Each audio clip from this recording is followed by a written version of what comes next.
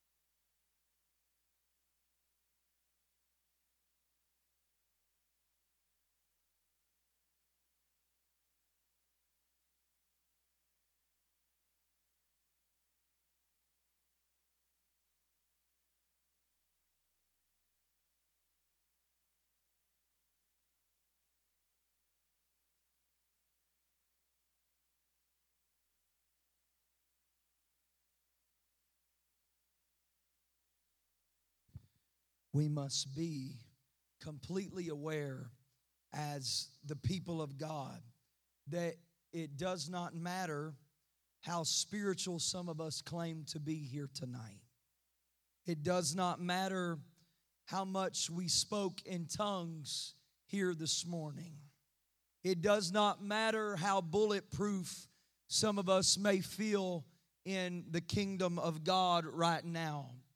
As Brother Seth so greatly preached this morning, we all have a common adversary that is planning to and seeking to devour every single one of us here tonight.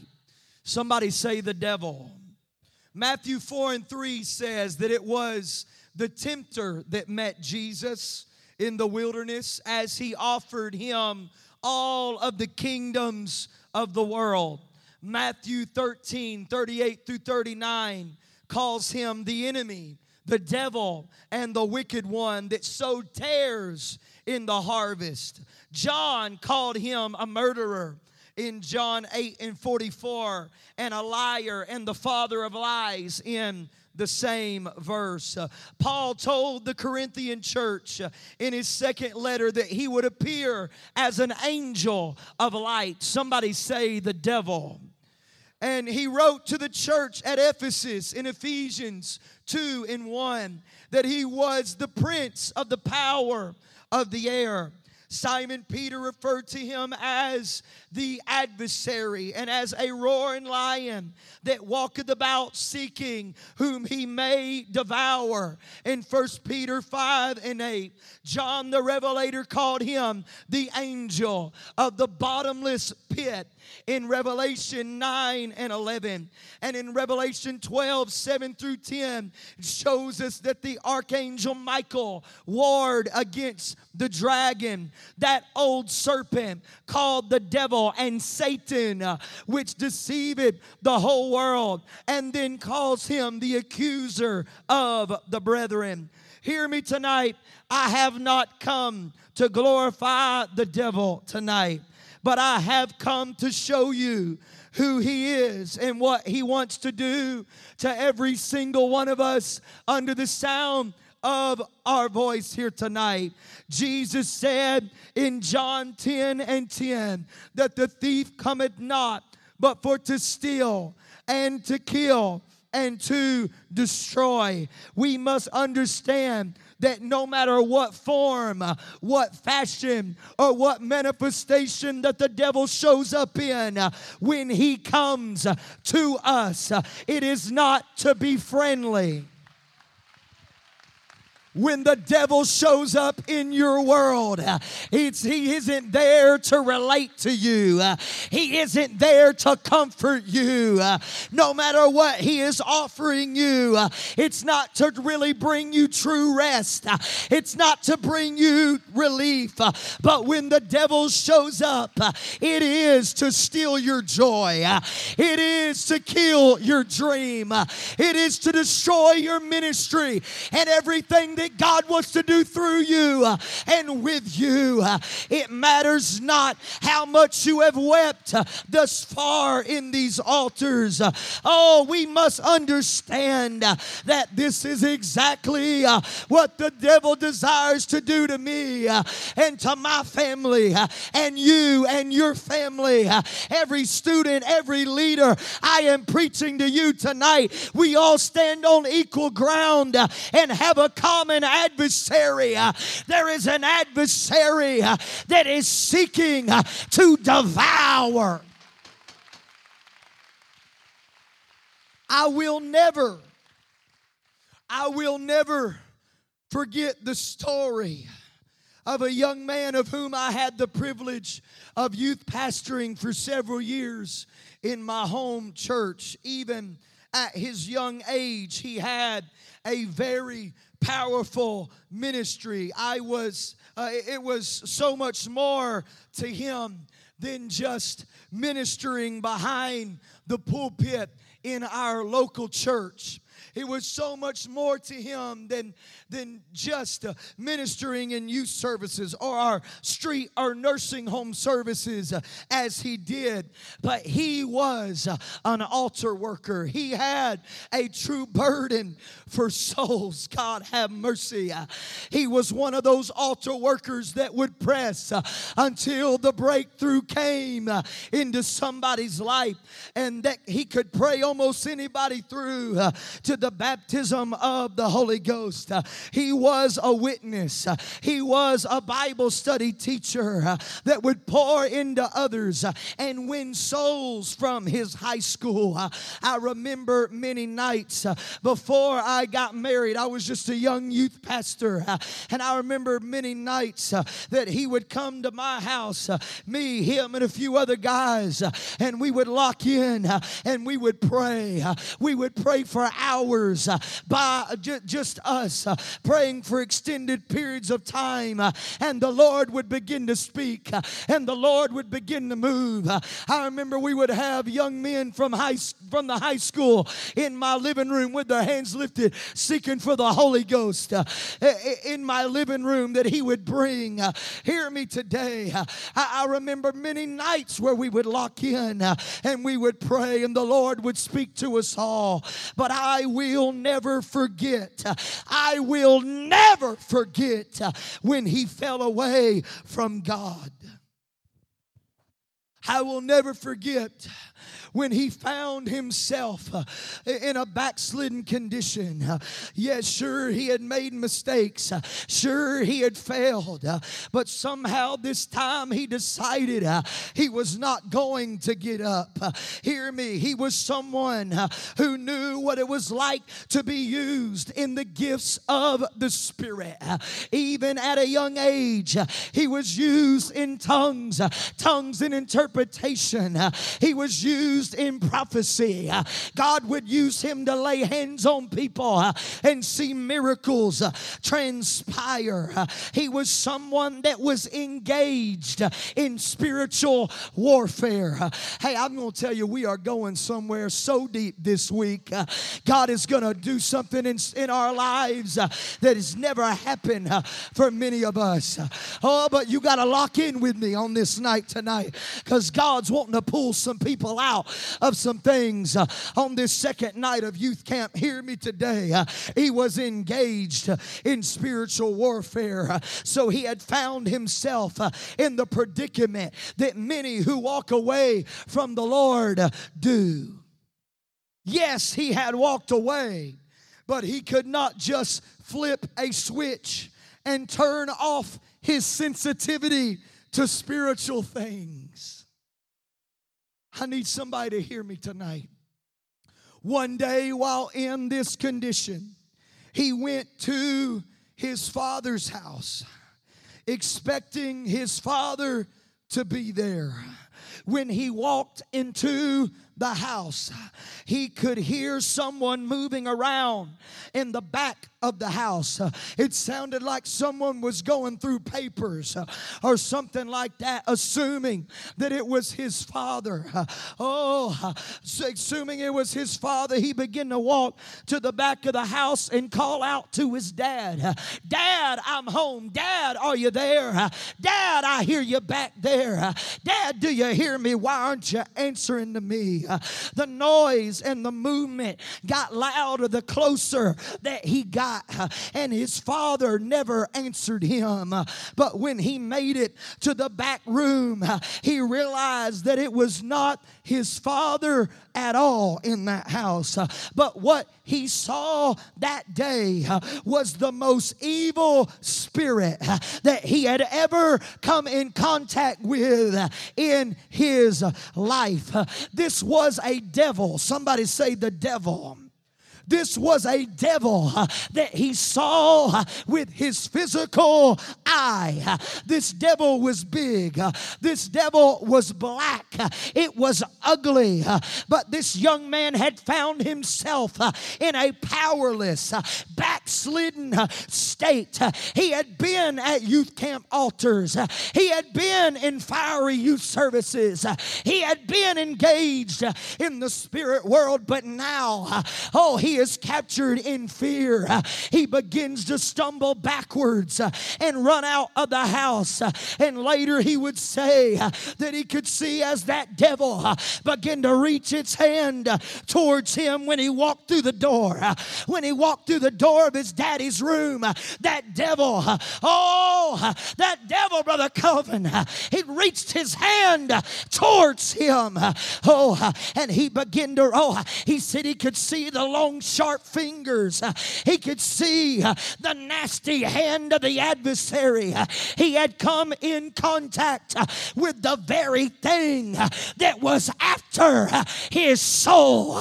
He had come for the very thing that was after his soul. I've come to remind you tonight just how real the spirit world is. The spirit world, it's more than a feeling. The spirit world, it's more than a tingle. The spirit world, it's more than an old story that the old timers used to talk about. Honey, I want to tell you, if you knew how active the spirit world is, even in this room here tonight, it would blow your mind. The demonic presence and the angelic presence that is moving around, even in this place. I wish somebody would lift up your hands and let out your voice and say, God, help me to be what I'm supposed to be.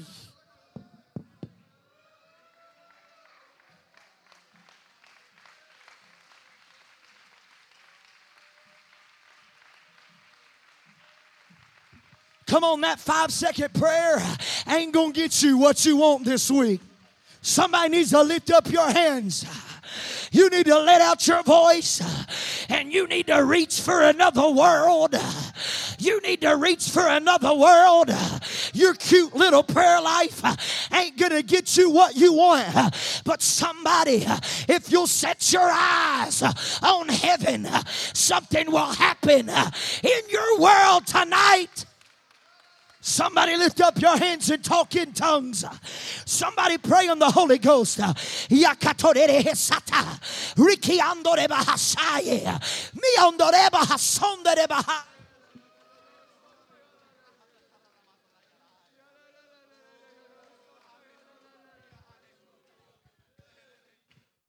I've come to remind you how real that the spirit world is. Let me say that there's not one person under the sound of my voice that has time to play with God. There's not one person under the sound of my voice who can afford to walk out from under the covering of your pastor. You cannot afford to house and to hide secret sin. I gotta tell you, playtime is over. The greatest harvest that the world has ever seen is upon us. And there's people in this room who still haven't made up their mind whether they're going to live for God or they're going to live for the devil. I pray that when this service is over, you got your mind so made up that there's nothing you won't let go of. There's nothing that won't leave your closet. There's nothing that you won't cut off. There's nobody that you won't break up with. Why? Because I want to be right. I want to be right. I want to be right. Come on, somebody get loose in the Holy Ghost tonight. You see, I told him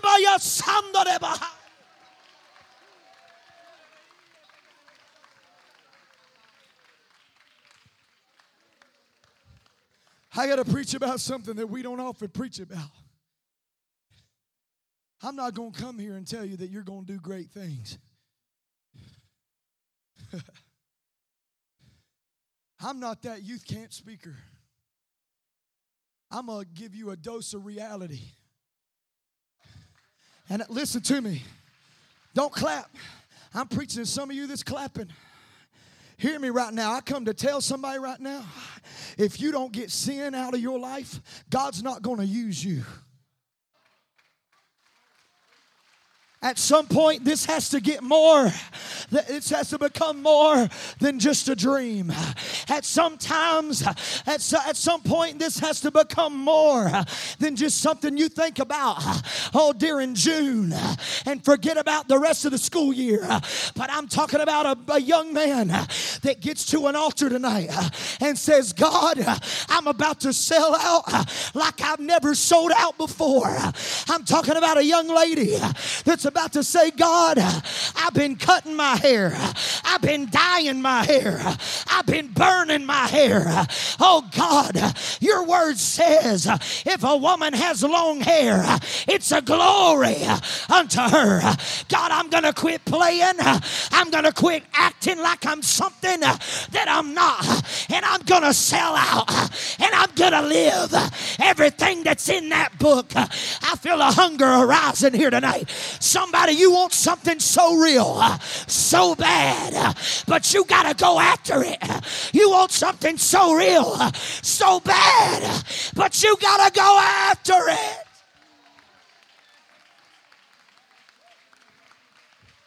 God's not going to anoint what you pretend to be. God will not anoint who you're pretending to be. He will only anoint what is real.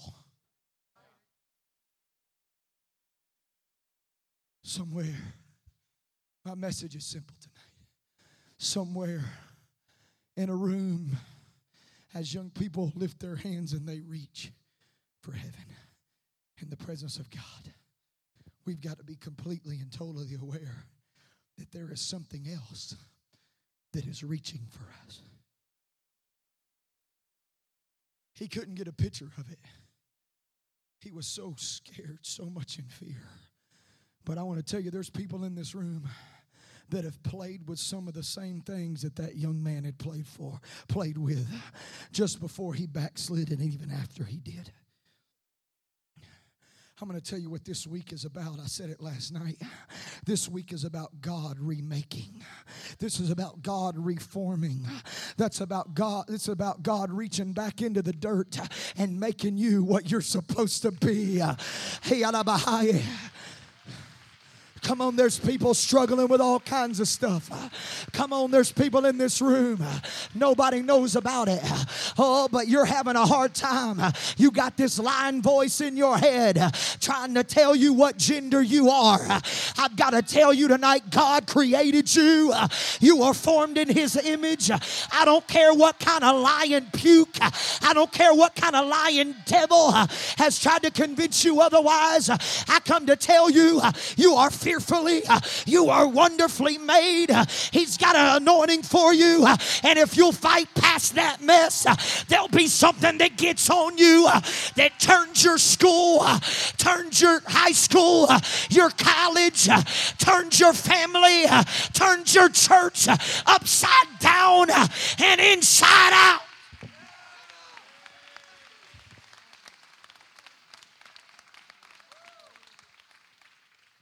I've come to fight for a soul tonight. Somebody lift up your hands and pray. I've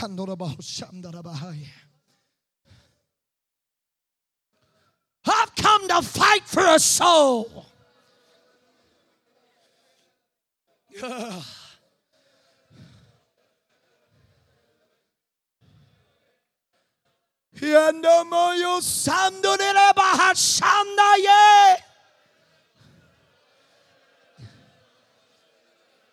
Hear me tonight. It doesn't matter who you are. It doesn't matter where you're from. Listen to me. Hell has no restrictions. And hell allows anyone to make reservations. You must understand tonight that hell has no standard. Hell will let you wear all the makeup you want to wear. I ain't scared to preach like this. Hear me today. We got what we got. Me and my family, we got what we got because we're real. We got what we got because my man of God has preached holiness, submission, and separation, and he ain't never changed. And I don't care how progressive this generation tries to get. I want to tell you, God will still anoint the ones that uphold holiness. Hell will let you get any type of haircut that you want. Young men, hell will allow you to grow your hair as long as it wants. Hell will let you keep whatever kind of clothes that you want in your closet. You can come. Hell will let you date anybody you want to date. Jesus. I'm going to tell you tonight, that's why we've got to pursue holiness. And that's why your pastor preaches purity. And that's why I'm going to stand flat-footed today. And I'm going to tell you, we got to have purity in every aspect of our lives. We got to have purity in our homes. We got to have purity in our relationships. Whether we're... We got to have purity in our entertainment. We got to have purity in our spirit. Isaiah wrote about it. Isaiah said when the enemy would come in like a flood, what did he say? He said in Isaiah 59:11 that the Spirit of the Lord shall lift up a standard against him. Listen, we are living in a world of perversion and sensuality that is flooding our homes. It is flooding our personal devices. It's even flooding our churches. My question is, what are you going to do about it?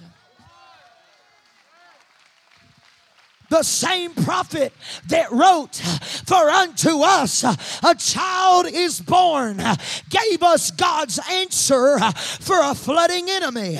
He did not say that the Spirit of the Lord would let down a standard.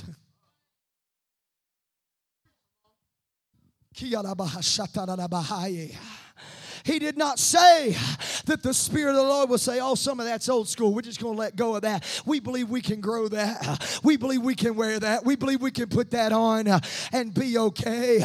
I want to tell you, if you are lowering your standard, you are not following the Spirit of God at all. The answer to a flooding enemy is always raising the standard. I've heard the argument that we are in a progressing age, so we need to take it easy on some holiness issues to reach the world. I've come to combat against that argument, because letting down on standards doesn't mean we are reaching the world. Letting down on standards means that the world is reaching us. I have been commissioned by God to preach to every young person. I come to preach to every student, every leader, every preacher, everybody in the room. The enemy is coming in like a flood. Please don't let down your standard. The enemy is coming in like a flood. Come on, we got to get more committed. We got to get more consecrated. Oh, before you choose to let go of your standard, you got to understand that hell doesn't have one. Somebody needs to lift up your hands and say, God, my entertainment is yours. Somebody needs to lift up your hands and say, God, my closet is yours. God, my relationships belong to you. Come on, let's press here for a little bit.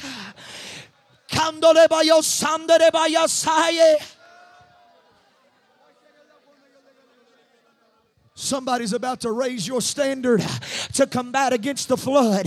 What are you doing to combat against the flood? What are you doing, young man, to combat against the flood? Quit trying to find a loophole. Raise the standard. Quit trying to find a loophole. Stand up and say, I don't care if I'm overboard. I'd rather be overboard and saved than try to find a loose loophole and find myself in hell. I want to be anointed. I want to be who He's calling me to be.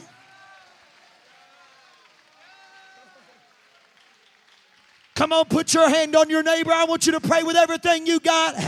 There's people in this room. They're getting lies from every side. Maybe you're living for God all by yourself.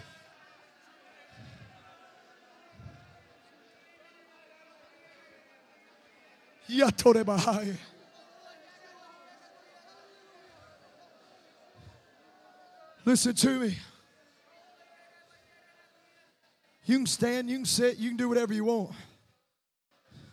Listen to me for a moment. I've got to preach what the Lord has given me tonight. Hell has no standards. Isaiah 5:14 says, therefore, hell hath enlarged herself. Oh, God. And opened her mouth without measure. Watch this. And their glory. Somebody say their glory. And their multitude. And their pomp. And here it is. And he that rejoiceth shall descend into it. I've got to tell you, that scripture bothers me. Hell hath enlarged herself. That means that you can be high class or low class and go to hell. That means hell doesn't care if you're rich or you're poor. Hell doesn't care if your suit is a custom suit or if your big brother gave it to you. You can still go to hell with either one of those. Hell has no age limits. Hell has no racial restrictions. You can be a plumber, a painter, or a preacher and go to hell. Hell has no room for those that have, hell has room for those that have known God. And hell has room for those that have never known God. Hell has room for those that support their pastor. And hell has room for those that don't obey their pastor and talk about their pastor. Isaiah wrote, listen to me. Isaiah wrote that there will be those that rejoiceth that find themselves in hell. That bothers me tonight, young people, because that means that hell welcomes the dancer.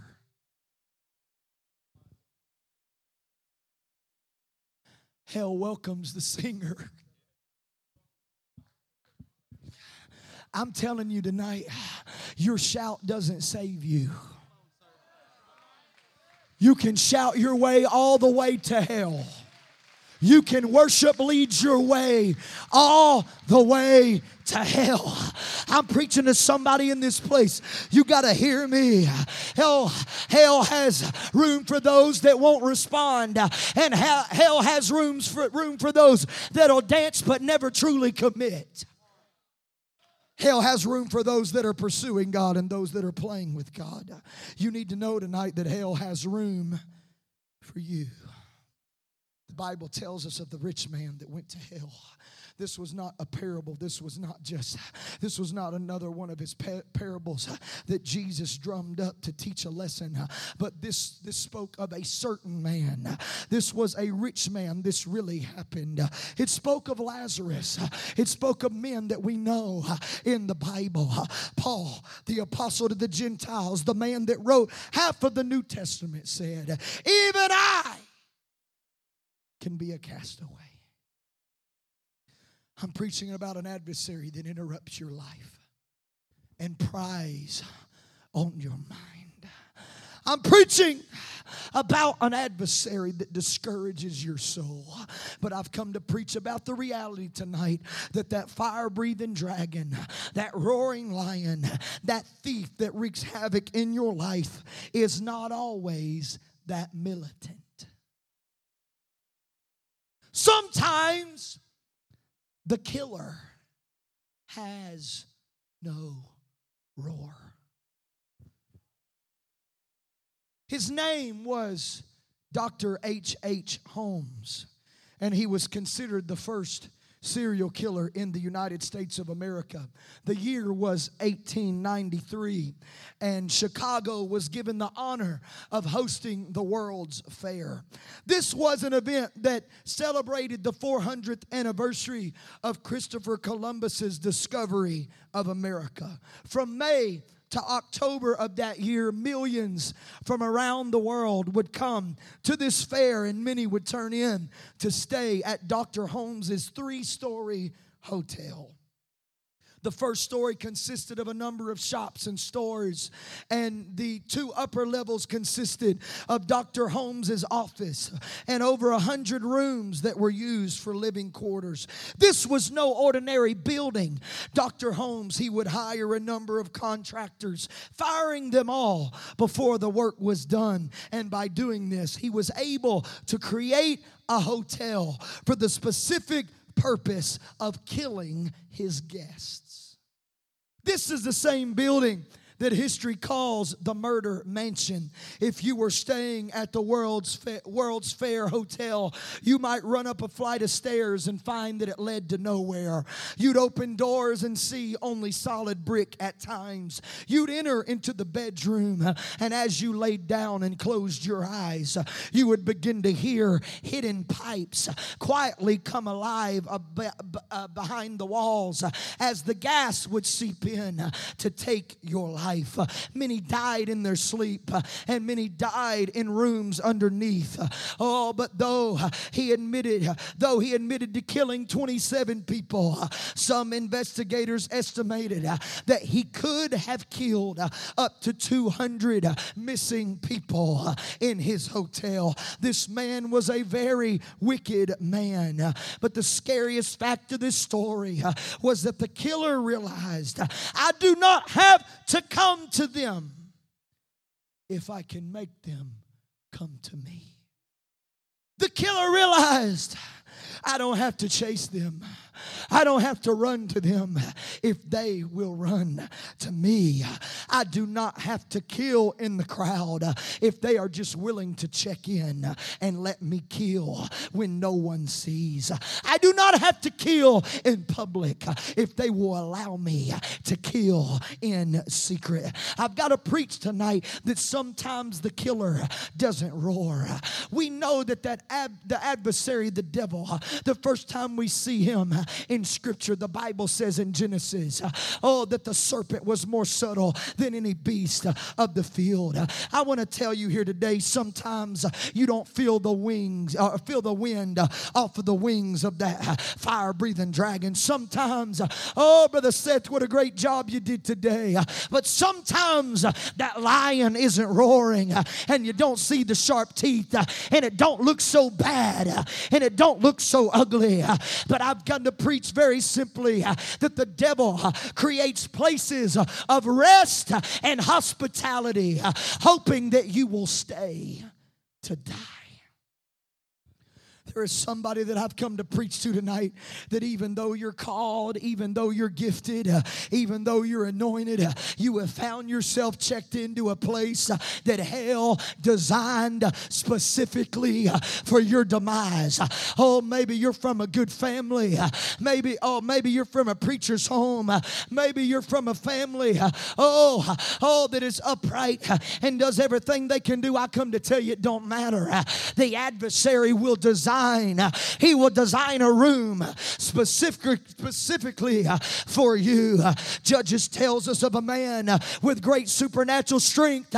We know it's Samson. Somebody say Samson. Oh, Samson was so strong that he picked up the gates of Gaza, ran up a mountain, and threw them as far as they could go. He was the same man that picked up the jawbone of a donkey and killed 1,000 Philistines. He was so strong. He was so gifted. Oh, Judges 16:5 says that the lords of the Philistines came up unto her and said unto her, entice him and see wherein his great strength lieth, and by what means we may prevail against him, that we may bind him to afflict him, and we will give thee, every one of us, 1,100 pieces of silver. Hear me today. Delilah was nothing less than a mercenary hired from hell. Samson could not be stopped by Satan's hand. An army of 1,000 men could not stop him. But we see in Judges 16:18, after Delilah is offered 1,100 pieces of silver from every one of the Philistines to kill him, we see it says, and when Delilah saw that he had told her all his heart, she sent and called for the lords of the Philistines, saying, come up this once, for he hath shown me all his heart. Then the lords of the Philistines came up unto her and brought money in their hand. It was payday. But we see in verse 19, and she made him sleep.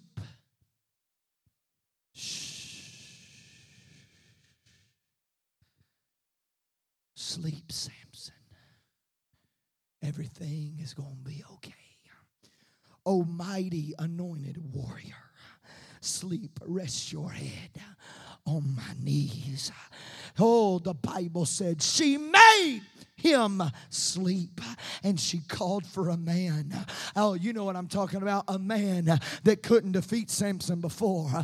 A man that could never take him one-on-one. But because he was checked into hell's hotel, because he had found himself sleeping in a place of comfort, because he had got careless, because he was driven by his lust, because hell had designed him the perfect room and the perfect situation. Here comes the man, and the Bible says she caused him to shave off the 7 locks of his head, and she began to afflict him, and his strength went from him. I've got to preach to you today. Samson was convinced that he loved her and she loved him back. But what she would do, she would tell him, I love you when he was awake. But when he went to sleep, she would afflict him. I've come to tell you, there's some of you that's in that predicament here tonight. There's some things that you're in love with, but what you don't understand is when you close your eyes and you go into dream world of hell's hotel, you don't understand that an adversary is standing above you in the middle of the night.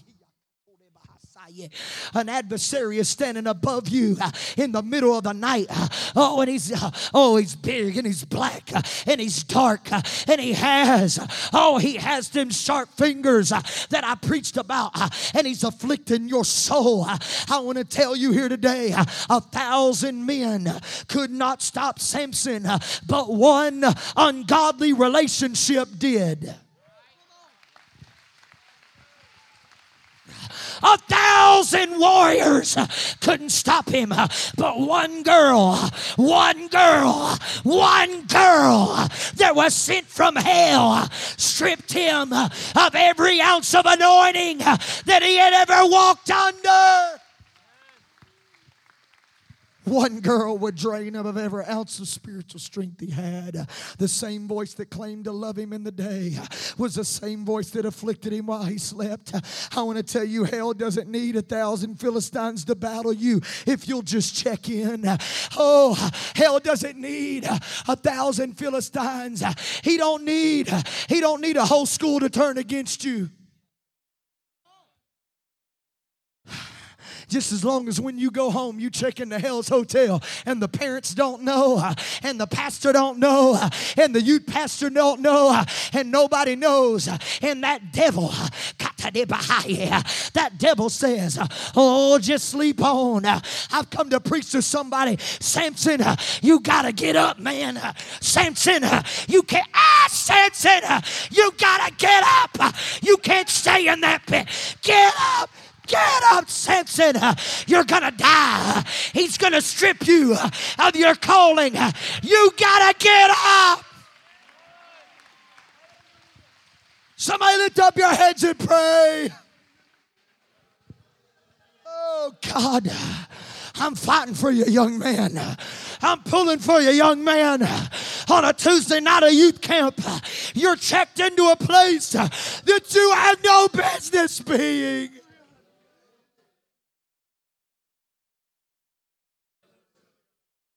Get up. Get up. Oh, you're too comfortable. Oh, get up. You don't even know that as you're sleeping, the adversary's coming to strip away everything that you've gained with God. You got to understand, Samson was raised right. His parents took a Nazarite vow for him. But I want to tell you, it don't matter how good of a home you come from. There's a room designed for you. Hell knows he can't just run. Hell knows that he can't send all the demons in hell to run up in your church. Hell knows that your man of God will stand up. Hell knows you'll be bold enough to stand up. Hell knows your youth pastor will stand up. Hell knows that your parents will stand up and fight against it. So that's not what he does. He said, oh, I'll tell you what I'll do. I don't ever have to run into their church. I don't have to interrupt anything he's doing. I'm just going to make it pretty. And the bed's going to be just right. And the reservation is going to be paid for. And all they got to do is check in. There's a beautiful basket in the room. And it's all nice and it's all pretty. If you'll just check in and go to hell. What about it, Jonah? Jonah had the clearest call of all. When you look at Jonah, when you look at the first two verses in Jonah, God says, arise, go to Nineveh, that great city, and cry against it, for their wickedness is come up before me. Jonah had complete clarity in his call. He had the call, get up and go. He had the location. Nineveh, some of you may feel a call, but you don't know where to. Maybe it's even the missions. You don't know what country. You're going to AYCs and you're doing missions. You're trying to work all that out. That's not how it was with Jonah. He gave him the call. He gave him the place. And then he even wrote his notes for him and gave him the message. Go and cry against the city. He said, you get up there, Jonah, and you preach judgment to that nation. You got to understand this. If you go and study out how many souls were in Nineveh at that time, there are most scholars and theologians that said there were upward of over 600,000 people. You know what God was saying? God was saying, boy, I've got a 600,000 soul revival for you.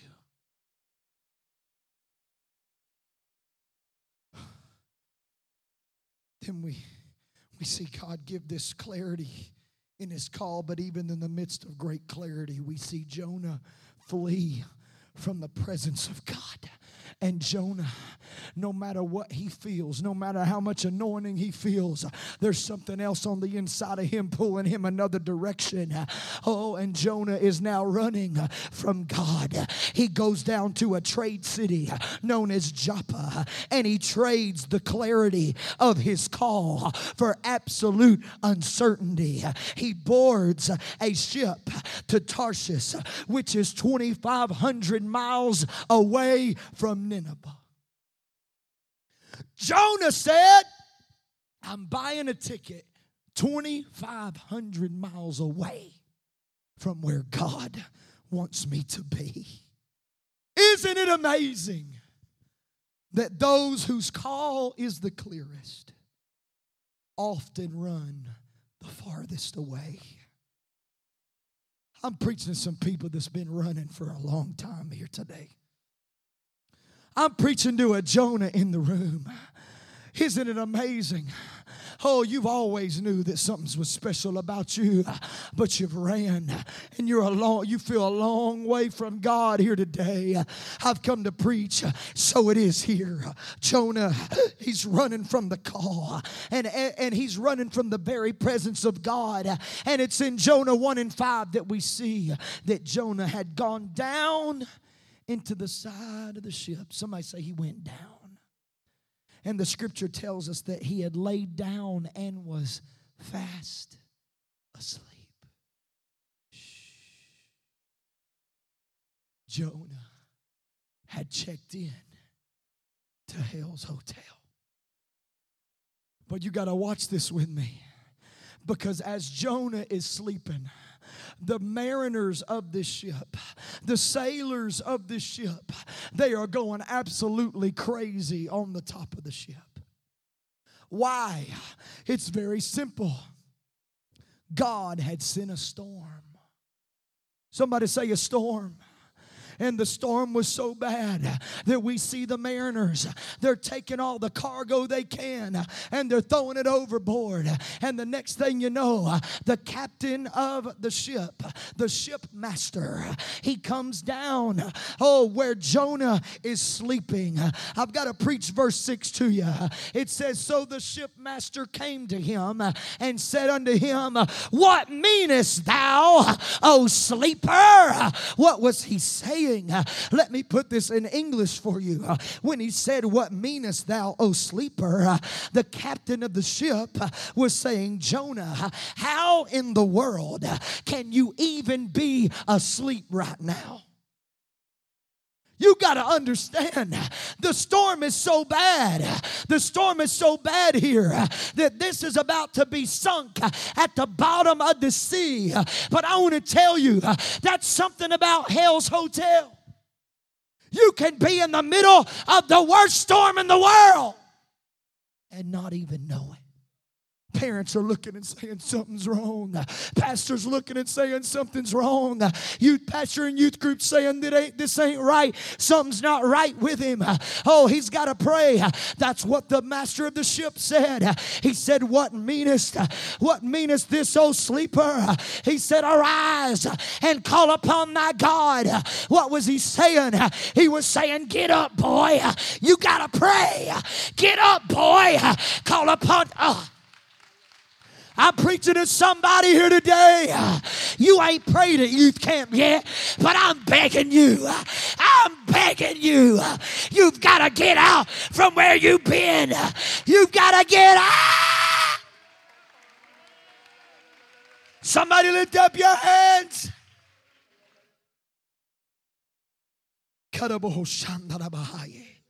Let's stand across the room. I tell you what, give me a piano player tonight. Let's stand across the room, all of us.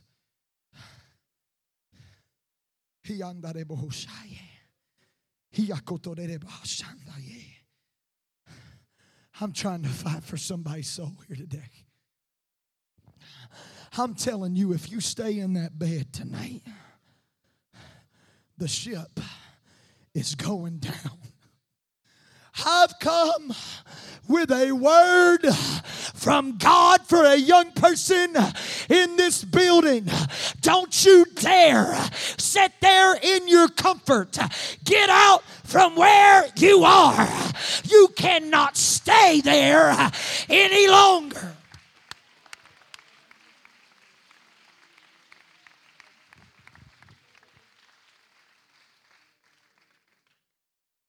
His name was Eutychus. Somebody say Eutychus. He was in the middle of red hot revival. Brother Seth, the Bible says that Eutychus sat in a window, and in the middle of the Apostle Paul preaching, he falls asleep. Somebody say he was asleep. And the Bible says that Paul would continue his speech until midnight. Somebody say midnight.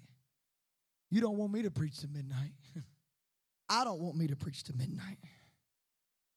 But you got to understand, the Bible says that this young man, in the middle of red hot apostolic revival with one of the greatest preachers that the Bible had ever known as the Apostle Paul. You know, the one that they took pieces of his clothes and they dispersed them to people and they got healed and devils came out. That was the man that was preaching. But this story tells us, this story teaches us that it don't matter who's preaching. You can still check out of the service and check in to hell's hotel. The Bible said he stooped over and he fell down. And they took him up dead. Hear me today. I've always looked at this. Brother Maddox, I've always looked at this story. And I've always wondered, why did he preach until midnight? I don't know what time service started. Maybe it was 6:30 like tonight. Maybe it was 7:30, normal apostolic time. I don't know. But this much I know. I believe Paul went a little longer that night. God, I feel the Holy Ghost. Because he looked up in the window. And he said, I wonder if I can give him enough to reach that young man that's fallen asleep tonight. I preached almost an hour tonight. I know I don't plan to be this long every night. But if God would somehow highlight you to me tonight, I would come to you tonight. Because I know what it's like to be in apostolic atmospheres where God is ready to empower, but I'm dozing off and falling asleep. I'm preaching to somebody tonight. I've come to tell a Eutychus, get up. Jonah, You got to get up. The ship is going down. Samson, you got to get out of that girl's lap.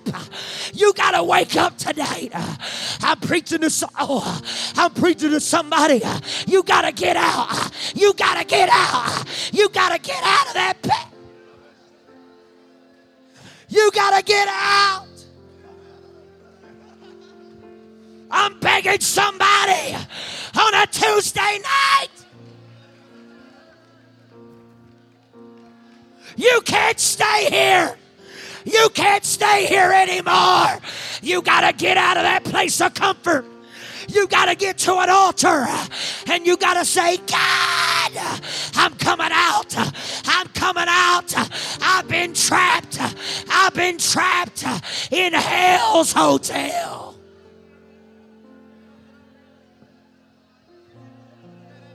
Come on, young lady, God's going to give you the strength to end that relationship tonight once and for all.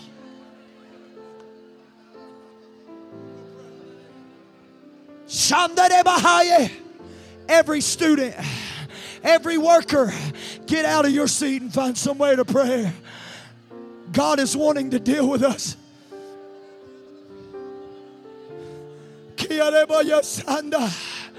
God, I've been checked in. God, I've been checked in for too long.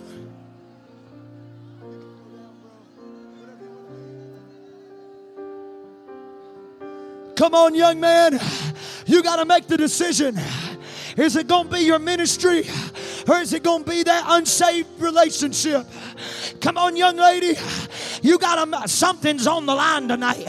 Something's going to go tonight. Is it going to be your anointing? Or is it going to be that thing that God is requesting of you? Come on, singers. Let's pray right now. We don't need nobody singing. We need everybody. We need 100% in this room searching your soul. God, I've been trapped. God, I've been trapped. I'm checking out. Oh, God. Come on, workers. Staff in the back. Work your way up here. We got people on the floor seeking God. Come on, this is what this is all about.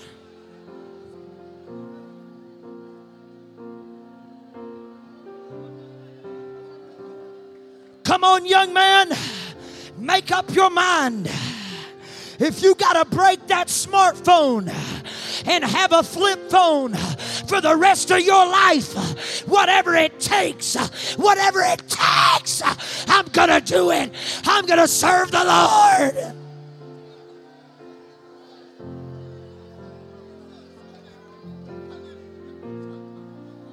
Come on, Jonah, you got to move. Come on, Jonah, you got to pray.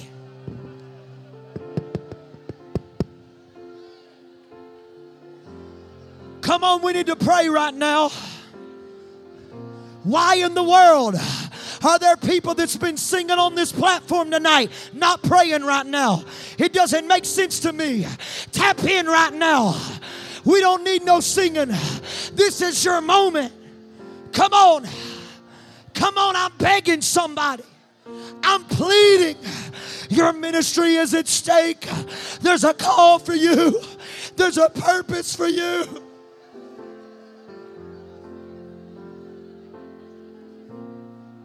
Jesus. God,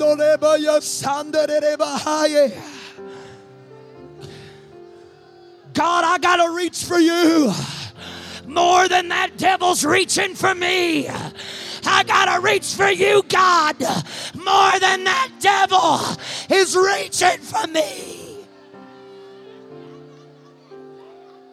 I got to get my victory tonight.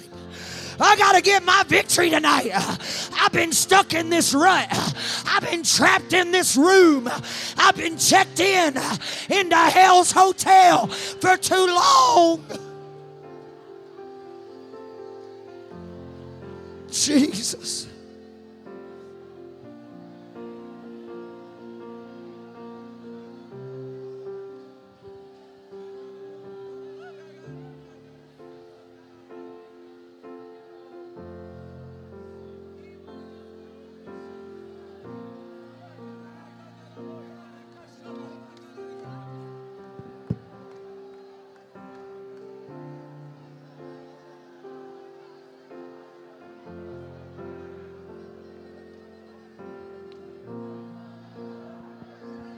Come on, somebody's about to get real with God. Come on, if you'll get real with God, He will get real with you. If you will get real with God on a Tuesday night, He will get real with you.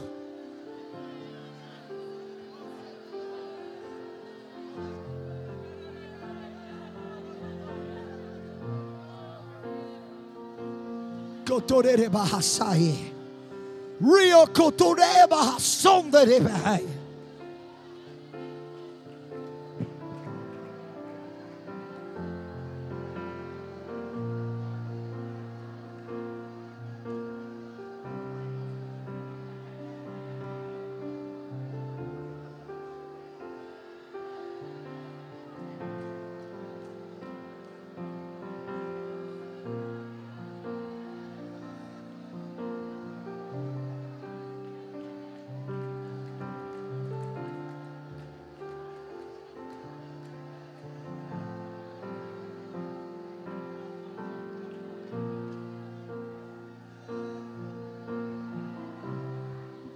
Come on, I'm begging you, workers. I'm begging you, staff. Find somebody to pray with. Come on, lay hands on somebody. Nobody's standing around. Nobody looking around. Come on, this is a night of decision and destiny. This is a night of great decision and great destiny.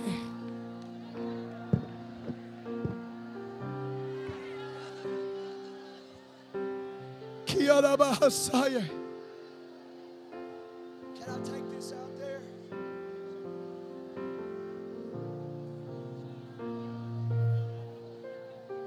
Come on, bro. Come on, bro. Come on, bro. You gotta make that decision. You gotta make that commitment. Come on, make that commitment tonight.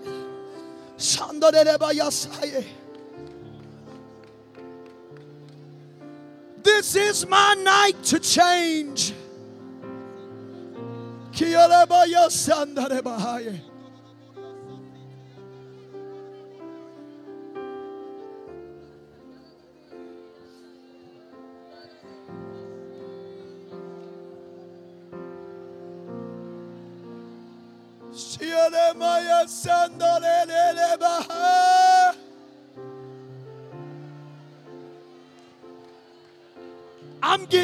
I'm getting victory over this bitterness. I'm getting victory over this bitterness.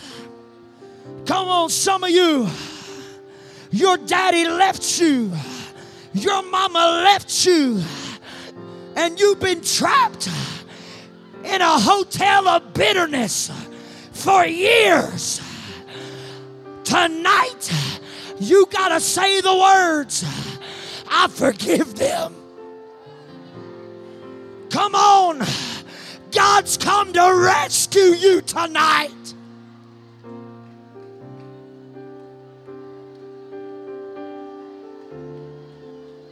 Come on, young man. You failed 1,000 times, but I'm challenging you. Get up and get out of that cycle of sin. Get up out of that cycle of sin.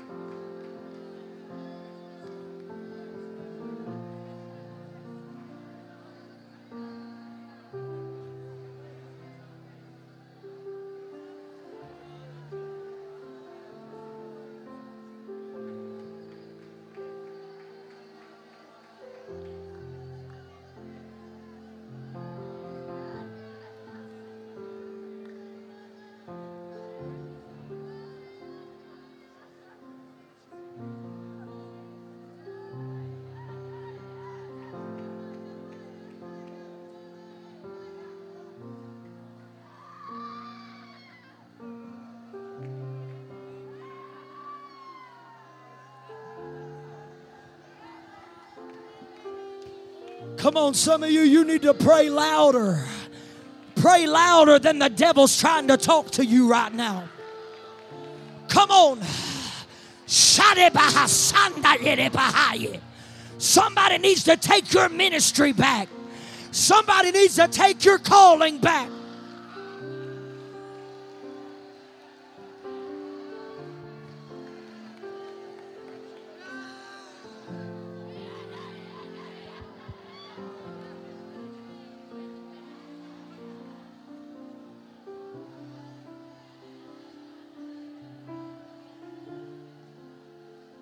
Oh God. Oh God.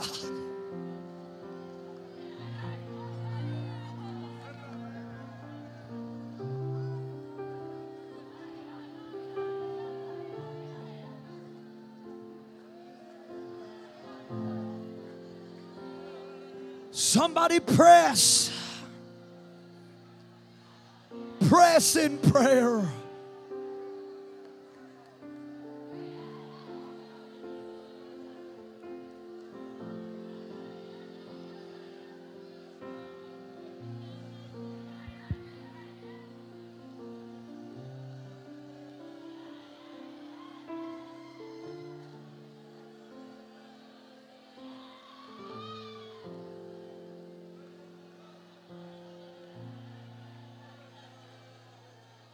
Yandareba yasaye.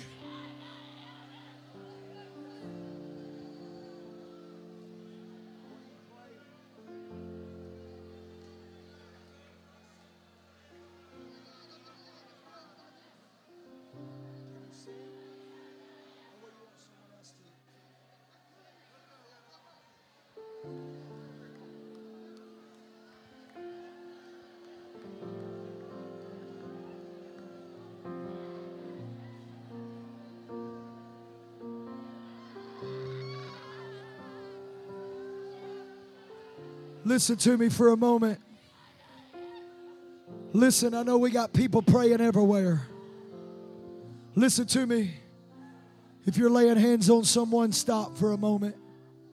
If you're lifting your voice, stop for a moment. Listen to me. I've got to say this tonight. Nobody just goes in that room by themselves.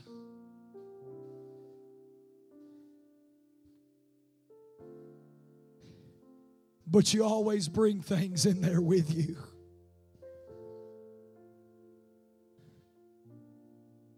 I don't know what's inside your bag.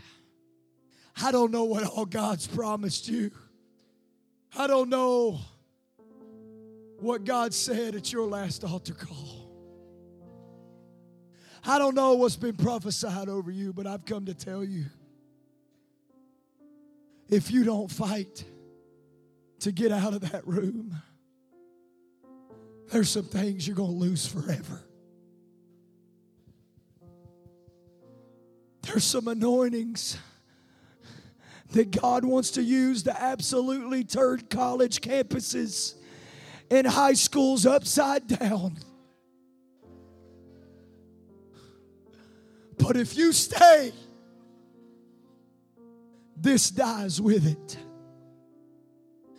If you stay in that place, the revival for your family dies with it. I want us all to stand across the room right now.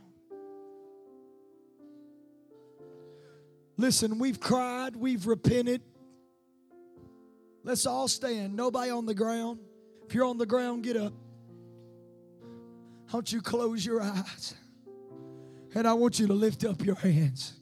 Come on, close your eyes and hands lifted. I want you to think about all that God has promised you. I want you to think about all the calling and all the anointing. It don't matter if you ain't seen it yet. It's in the bag. Listen, it don't matter if you ain't seen it yet. It's in the bag, and God's getting ready to open up the bag.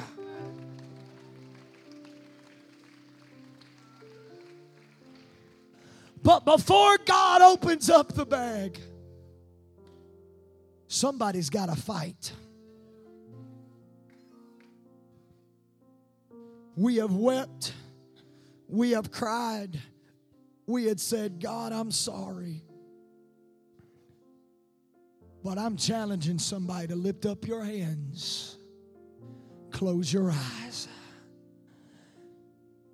And when I count to 3, there's about to be spiritual warfare that is activated in this room. Hey, look at me. Look at me. It's just a room that's been created for you. You can't get discouraged. You've got to make up your mind. I'm going to fight for what God said I could have.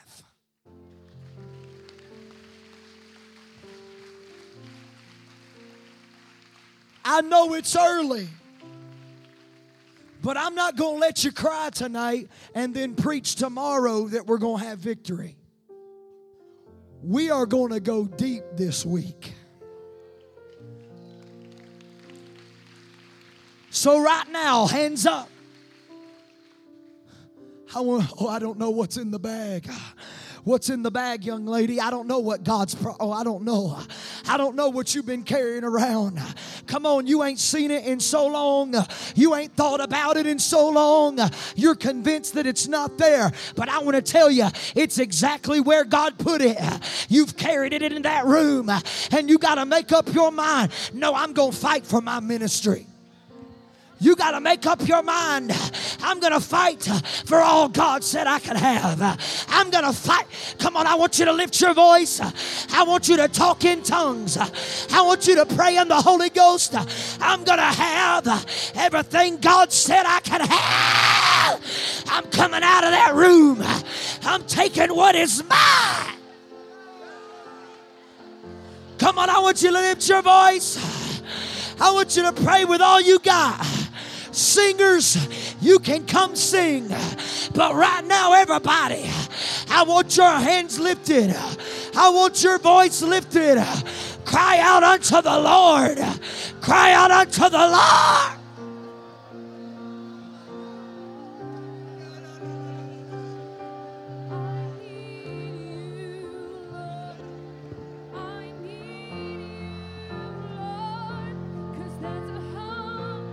There's a hunger. Come on, lift your voice. I am desperate. Close your eyes and fight. Close your eyes and fight. Close your eyes, Samson. It's time to pray. Close your eyes, Jonah. It's time to fight with all you've got. Come on right now, lift your voice. And I am desperate. Please immerse me. I'm not waiting. I'm not waiting. No. Not anymore. I need you, Lord. I need you. Come on right now, lift your voice.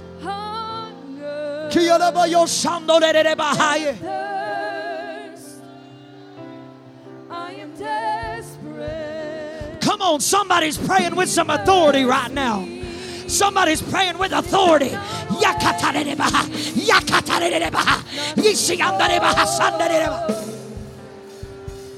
need you, Lord.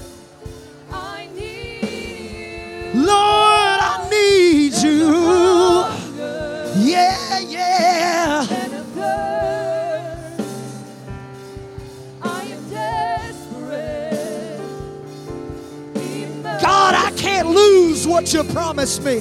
I'm not waiting. I can't afford to lose the revival for my family. I need you, Lord.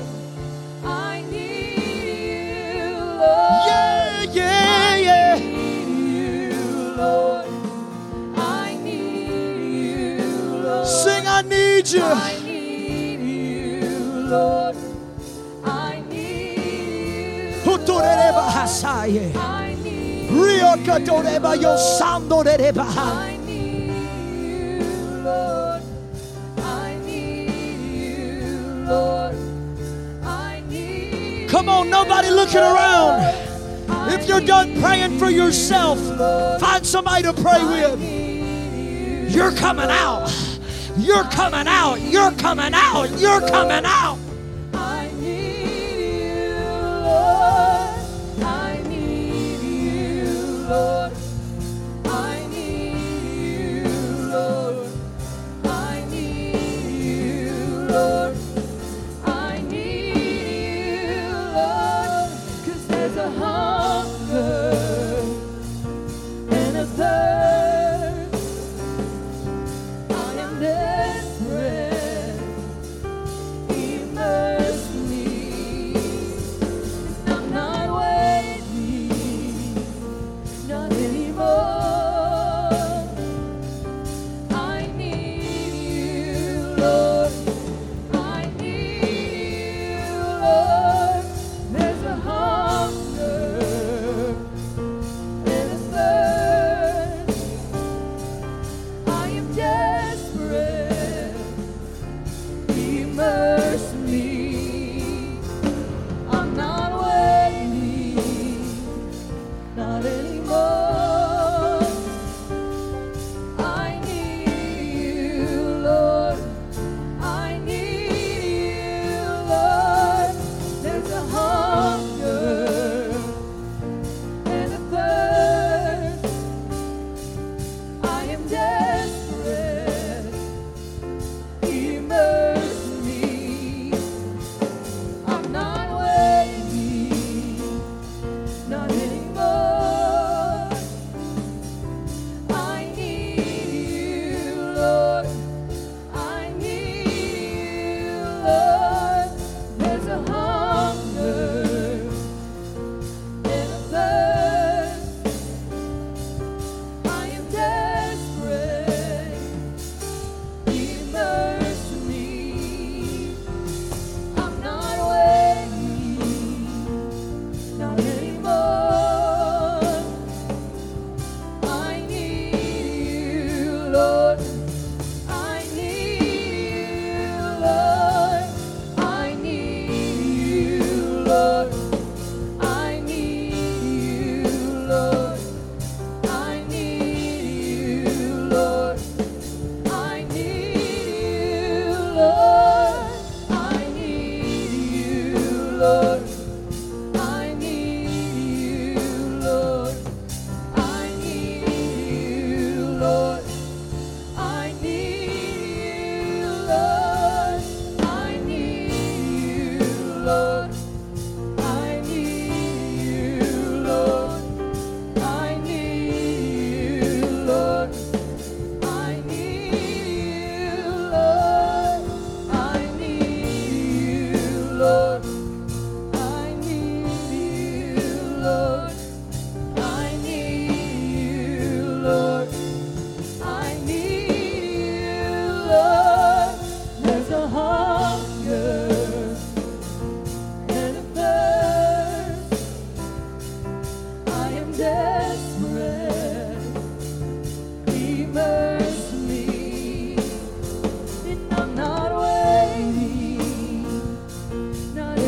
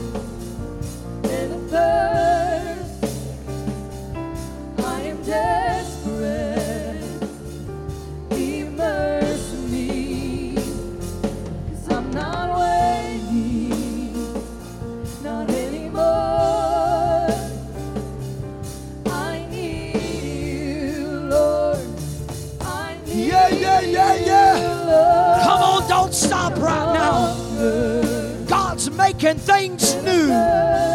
God's reforming.